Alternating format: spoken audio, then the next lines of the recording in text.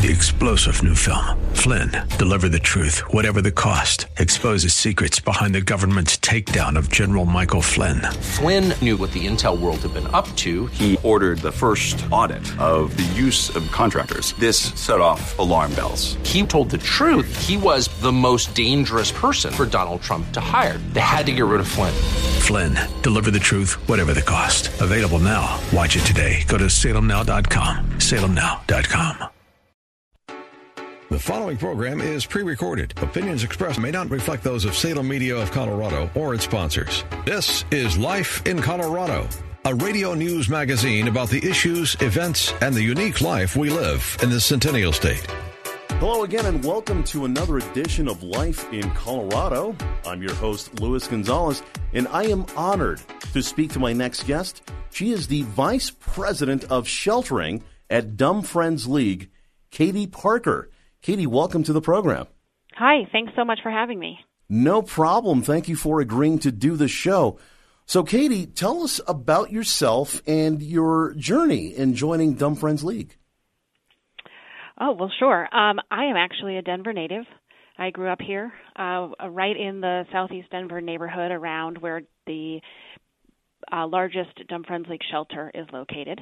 And I am an Air Force veteran. Wow. When I got out of the Air Force, I moved back home to Denver and decided that working here at the animal shelter was something that would be very fulfilling for me. Okay. So this is actually the second time I've worked as a staff member at Dumb Friends League, and I've spent the last 15 years working in animal welfare.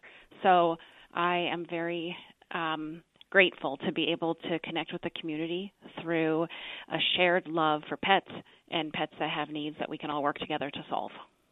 So tell me, what was your experience with pets? Did you have any yourself growing up? I did, yep. I had family dogs, a couple of labs named Ollie and Tugboat, and they were lovely. We got them in a variety of places. One was a shelter adoption. One was from a friend who couldn't keep their dog any longer. And I just got to witness the way that a pet can really be part of a family and can enhance everyone's life. Absolutely. What would you say are the benefits to owning a pet?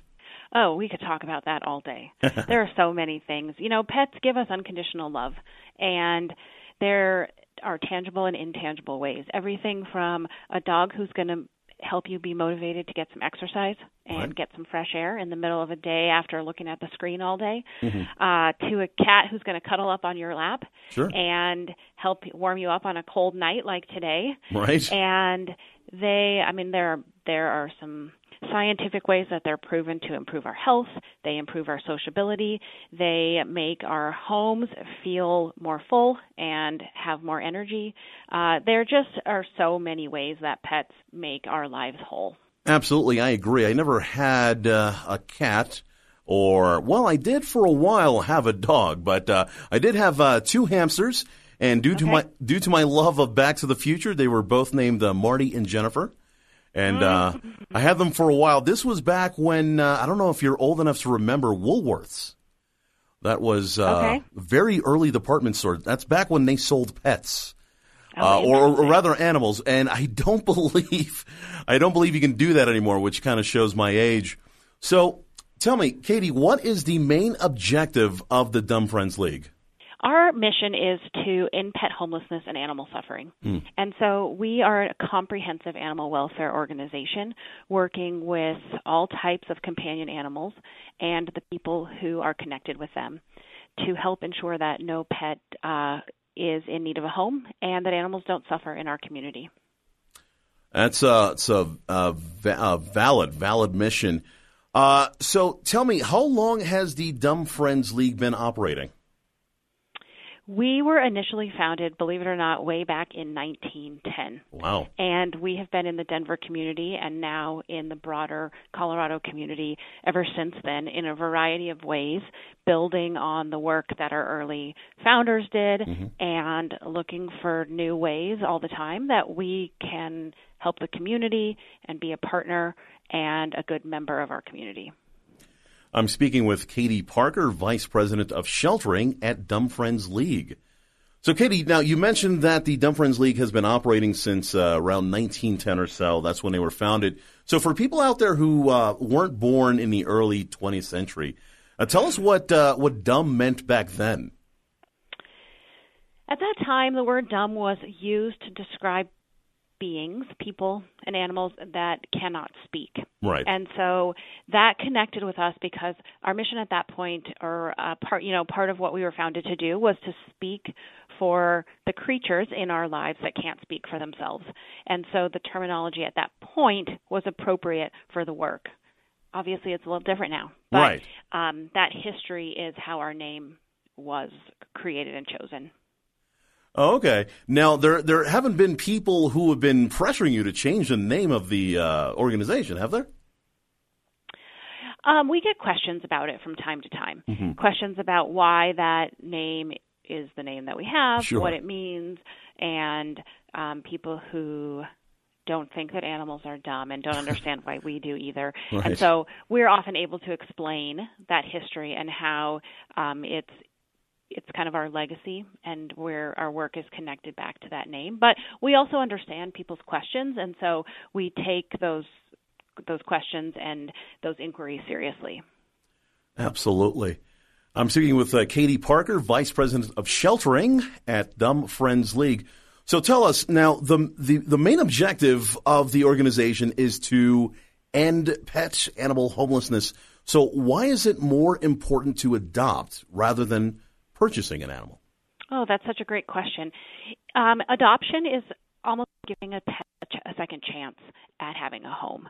So when you purchase an animal, you're supporting a pet store, ultimately a breeder, right. or just a breeder directly who intentionally bred that animal for the purpose of selling it and is using that as, an income generating source.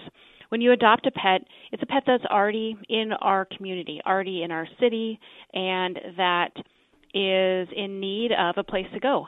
And so it is helping to solve a problem at the same time that you are taking on a really awesome new member for your family. Now tell me something. Are there sometimes issues with pet adoption? So have you ever seen like an influx of a specific type of animal? And why would you say that happens? Well, there are different things that happen at different times. Sometimes it can be based on time of year. So there is typically, we see an influx of kittens in the late spring or early summer because that's a time when cats, if they aren't spayed and neutered, are naturally more likely to have litters of kittens. Right. People find those litters or they have them in their home and they don't have, a place to put 10 kittens, and so they bring them here. But also we see an influx of pets from community members when community members are struggling. So in a time like this, and like we've experienced over the past few years, people are struggling for a variety of reasons. That could be economic, it could be housing related or health related. And when people are struggling, they have to find ways to ease whatever is going on. And unfortunately, but realistically, sometimes getting their pet into a better place is one of those ways they're able to ease what they're struggling with. Right, absolutely. Now, I'm sure that there are situations where perhaps someone in a family, most likely a little kid, says to the parent, well, I'd really like a little kitty, and they perhaps go and get that little kitty, and then the kitty grows up. And then perhaps the kid grows up and perhaps they want to do other things rather than, taking care of a live animal. Does that happen a lot to where kids or parents really just don't know what they're getting themselves into and they come to you for help? Yeah, it does happen. On the adoption side, we try to do our best to educate and to make sure that adopters have a realistic expectation of what the lifetime of that pet is going to look like. Right. We also have we try to have as many and as widely varied resources as we can to help people who might be in that situation, whether they need help with training, they need help with some type of problematic behavior, if they have medical needs that they can't pay for. We have a subsidized veterinary hospital. So we try to do what we can to help the pet stay with the family. But it is also very important to us, and a commitment that we feel very strongly about, that we are always going to take a pet back if we adopted it into a family and it's no longer a fit for that family for any reason. Right. So we want people to know that this is always a safe place for them to bring that pet back if they're no longer able to take it. But what we'd really like to do is help them figure out a way to keep it. Absolutely. So tell me, what are some of the more important steps that one needs to take in order to successfully adopt a pet? Do you mean in our process, or do you mean like in their life to be successful with an adoption? Let's go with both. Okay. Well, in our process, we try to make our process streamlined and simple and also thorough. So when people are interested in adopting, they can come into any of our shelters and look around to see what animals we have. If they find something they're interested in, or if they've looked on our website to find an animal that they're interested to meet, they get in line. We use a really simple online check-in system like you might use at a restaurant. And then they will have the opportunity to talk with our staff members, our awesome adoption counselors who know the animals and who are great at making matches between people and their particular lifestyle with what we know about a pet. And we provide input, and we also listen to what the family's interested in and help to make a good match. And from there, it's pretty simple. We have a little bit of paperwork we have to do. We make sure that you're set up with a veterinary hospital so that you can get on the right track for veterinary care for the lifetime of your pet. We set you up with a bag of food to help the transition into the new home be smooth for the animal. We have a wonderful partnership with Hill's Pet Nutrition, and they provide a bag of food for every cat and dog going home. And then we also have behavior resources, so we can send people home either with like printed out information and also with links to places on our website where they can find information on lots of different things for helping their pet get integrated into their household and be successful. That's awesome. Why don't you go ahead and give out that website? Oh, sure. It's ddfl.org. So Delta Foxtrot Lima.org. Awesome. I'm speaking with Katie Parker, Vice President of Sheltering at Dumb Friends League. Okay, so now these people have gone through the process. They've adopted a pet. What are the first steps that they need to do after that whole process is done? Now the animal is home. So where do we go from here? Yeah, that's a great question, and something that we are always helping people get prepared for. And I think maybe one of the most important things of that is to really take it slow. No matter what animal it is, no matter what approach, it's new. And it can be a little bit intimidating for the animal, whether they're fearful in general or not. All of that new stuff. It's new people. It might have been, maybe only the second or third car ride that they've ever had in their life. Wow. If you have pets in your home, that's all new to them. So no matter what, we advise a really slow introduction. Okay. That means for dogs, we don't recommend taking them places to socialize for a little while. Let them get used to their new home and their new family first. And then once they're settled in, you know more about them, they'll feel more secure, and you can decide what type of social activity is appropriate for them.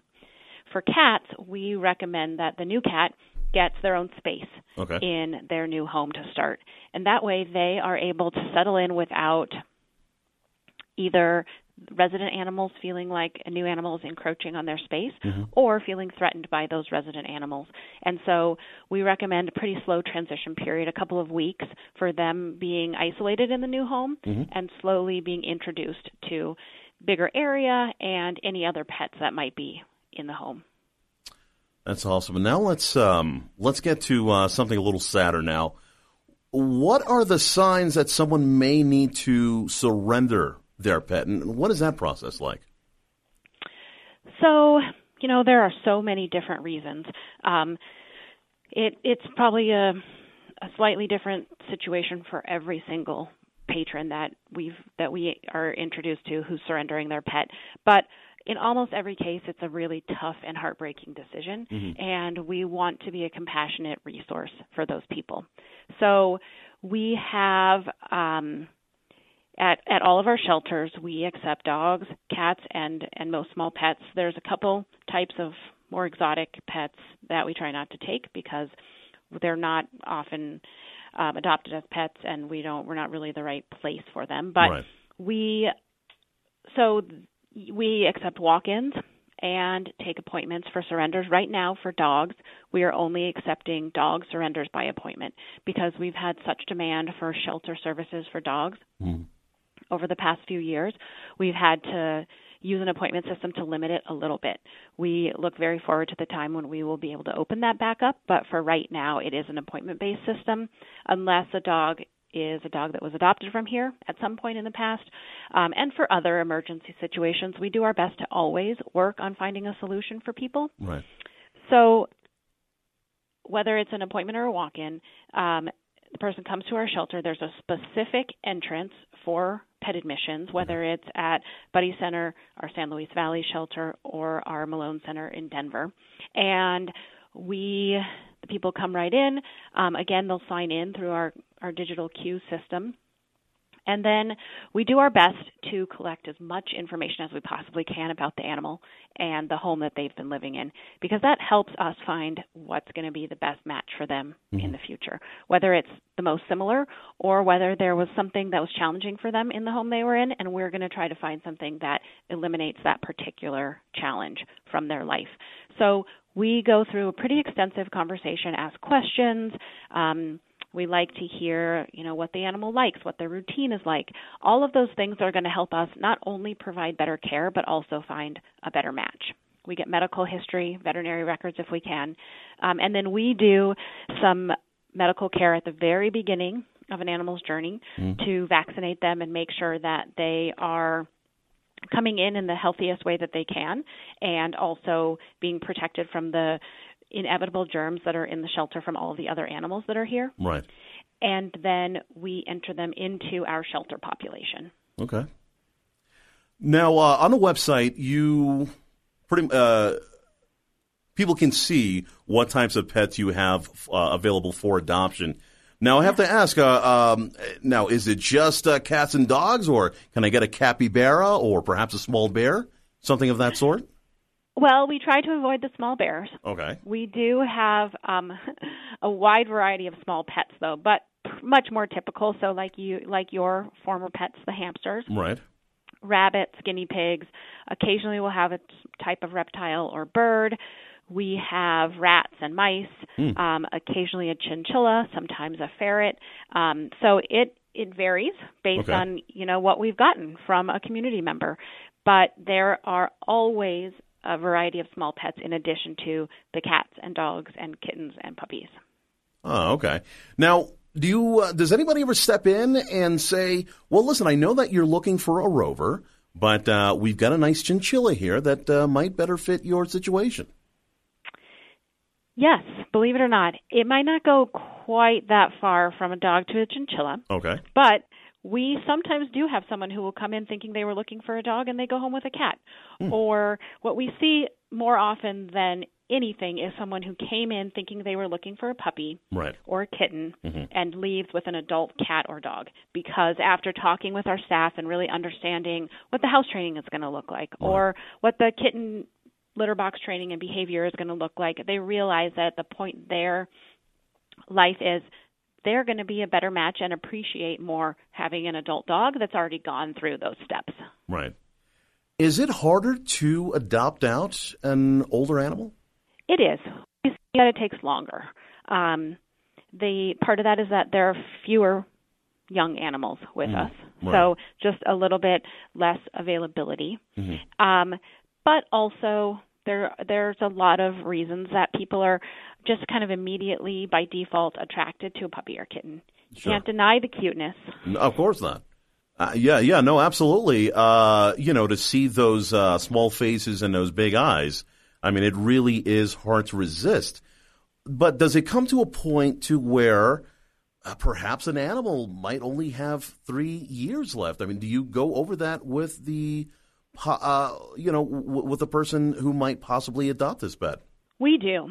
One of our other major commitments to our community is being absolutely as transparent as possible about what we know about the animal, their age. We don't always know their age, but we do our best to estimate approximately. Sure. And their medical conditions. And so we want people to know what they're getting into, but there are many people who would love to give an older cat or an older dog really lovely end-of-life experience. So whether that's 3 years in the sort of their retirement home, right, or whatever it is, people love that and feel like it might be someone who's just retired themselves, or it might be someone who had a senior dog that they recently, unfortunately, had to put to sleep, but they just loved those golden years that they shared, sure, and so they want to adopt another animal and experience that part of pet ownership again.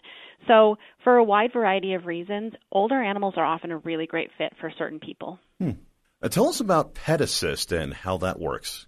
Sure. So our Pet Assist program is a program that we created to offer temporary housing for people who are facing some type of hardship in their life that causes them to not, for a temporary period, to not be able to retain their pet. So we see it often used for situations like someone who needs to go into a rehabilitation or drug treatment program, and it's a set period of time. They kind of know the date they're going to be finished, but obviously their pet can't go with them. Sure. And we find that sometimes people will make the decision not to go because they don't know what to do with their pet. And by having a program like this, not only are we providing a safe place for the pet, but we're actually kind of, by that action, enabling the person to get the care that they need. So there are different situations. We provide that service for people who are experiencing domestic violence. We can do it for people who are hospitalized for a surgery or something like that. There are a lot of different situations, but it's not a unique program to the League. There are different versions of it in different places, but it is a program that we feel for the right situation can be very, very effective. I'm speaking with Katie Parker, Vice President of Sheltering at Dumb Friends League. So how does the organization help with pets who are lost? Well, for pets who are lost and lucky enough to be found by someone who is, kind of a good Samaritan and takes the action of getting that pet contained and brought to us, we offer them the same safety of shelter that we offer to surrendered pets. So we are open for stray pets all of our business hours, so 9 to 5, 7 days a week. But we also have overnight kennels where if someone finds a stray pet, or in fact if they need to surrender their pet during hours that we're not open, we are always accessible to the community.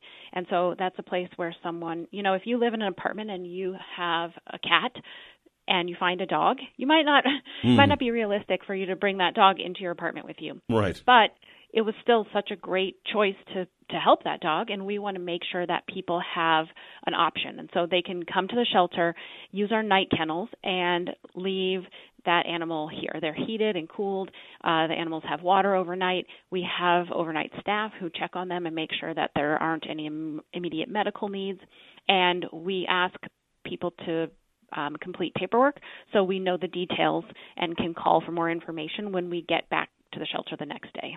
Now, this organization has been around for about 120 years, and I just want my audience to know that just because it's been around for that long doesn't mean that it's secured. So tell me, what are some of the volunteer opportunities at Dumb Friends League? Oh, well, believe it or not, almost every job that someone can do as a staff member here, someone can do as a volunteer here. We rely so greatly on the generosity and the amazing hard work of our volunteers. Right. It is just absolutely astounding how much work people volunteer to do with us.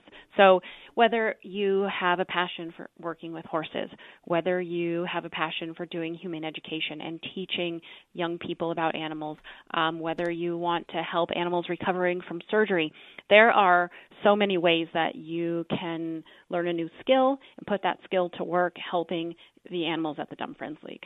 And for people who just can't help out physically, how can they donate? And what is it that you're looking for mainly with donations?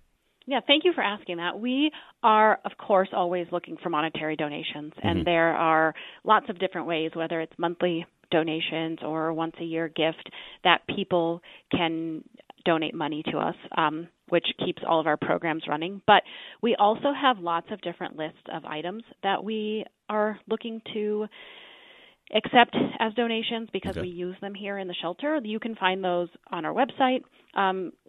Things like string cheese, canned tuna and chicken and hot dogs, all of those we can put to use as treats and behavior training tools for the animals. We also we provide a lot of psychological and mental stimulation for the animals in our kennels. And we use things like egg cartons, toilet paper tubes, paper towel tubes, ping pong balls to do some of those programs. And so, one man's trash is another man's treasure. And so we sometimes can put some items like that to work too. That's fantastic. Why don't you go ahead and give out that website again if you can? Great. ddfl.org.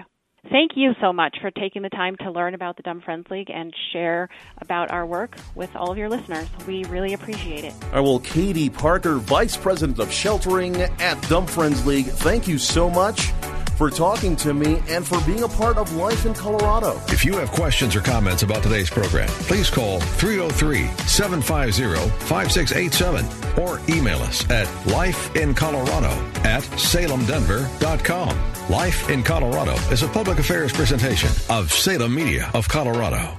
3-star General Michael J. Flynn, head of the Pentagon Intelligence Agency, knew all the government's dirty secrets. He was one of the most respected generals in the military. Flynn knew what the intel world had been up to. He understood its funding. He ordered the first audit of the use of contractors. This set off alarm bells.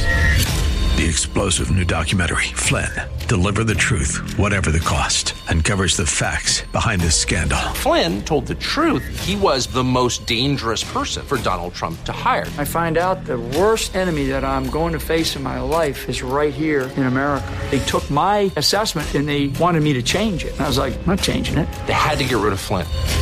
With in-depth interviews, archival footage, and never-before-seen personal records of the man behind the headlines. I just felt like I was drowning. Flynn, Deliver the Truth, Whatever the Cost. Available now. Watch it today. Go to salemnow.com. salemnow.com.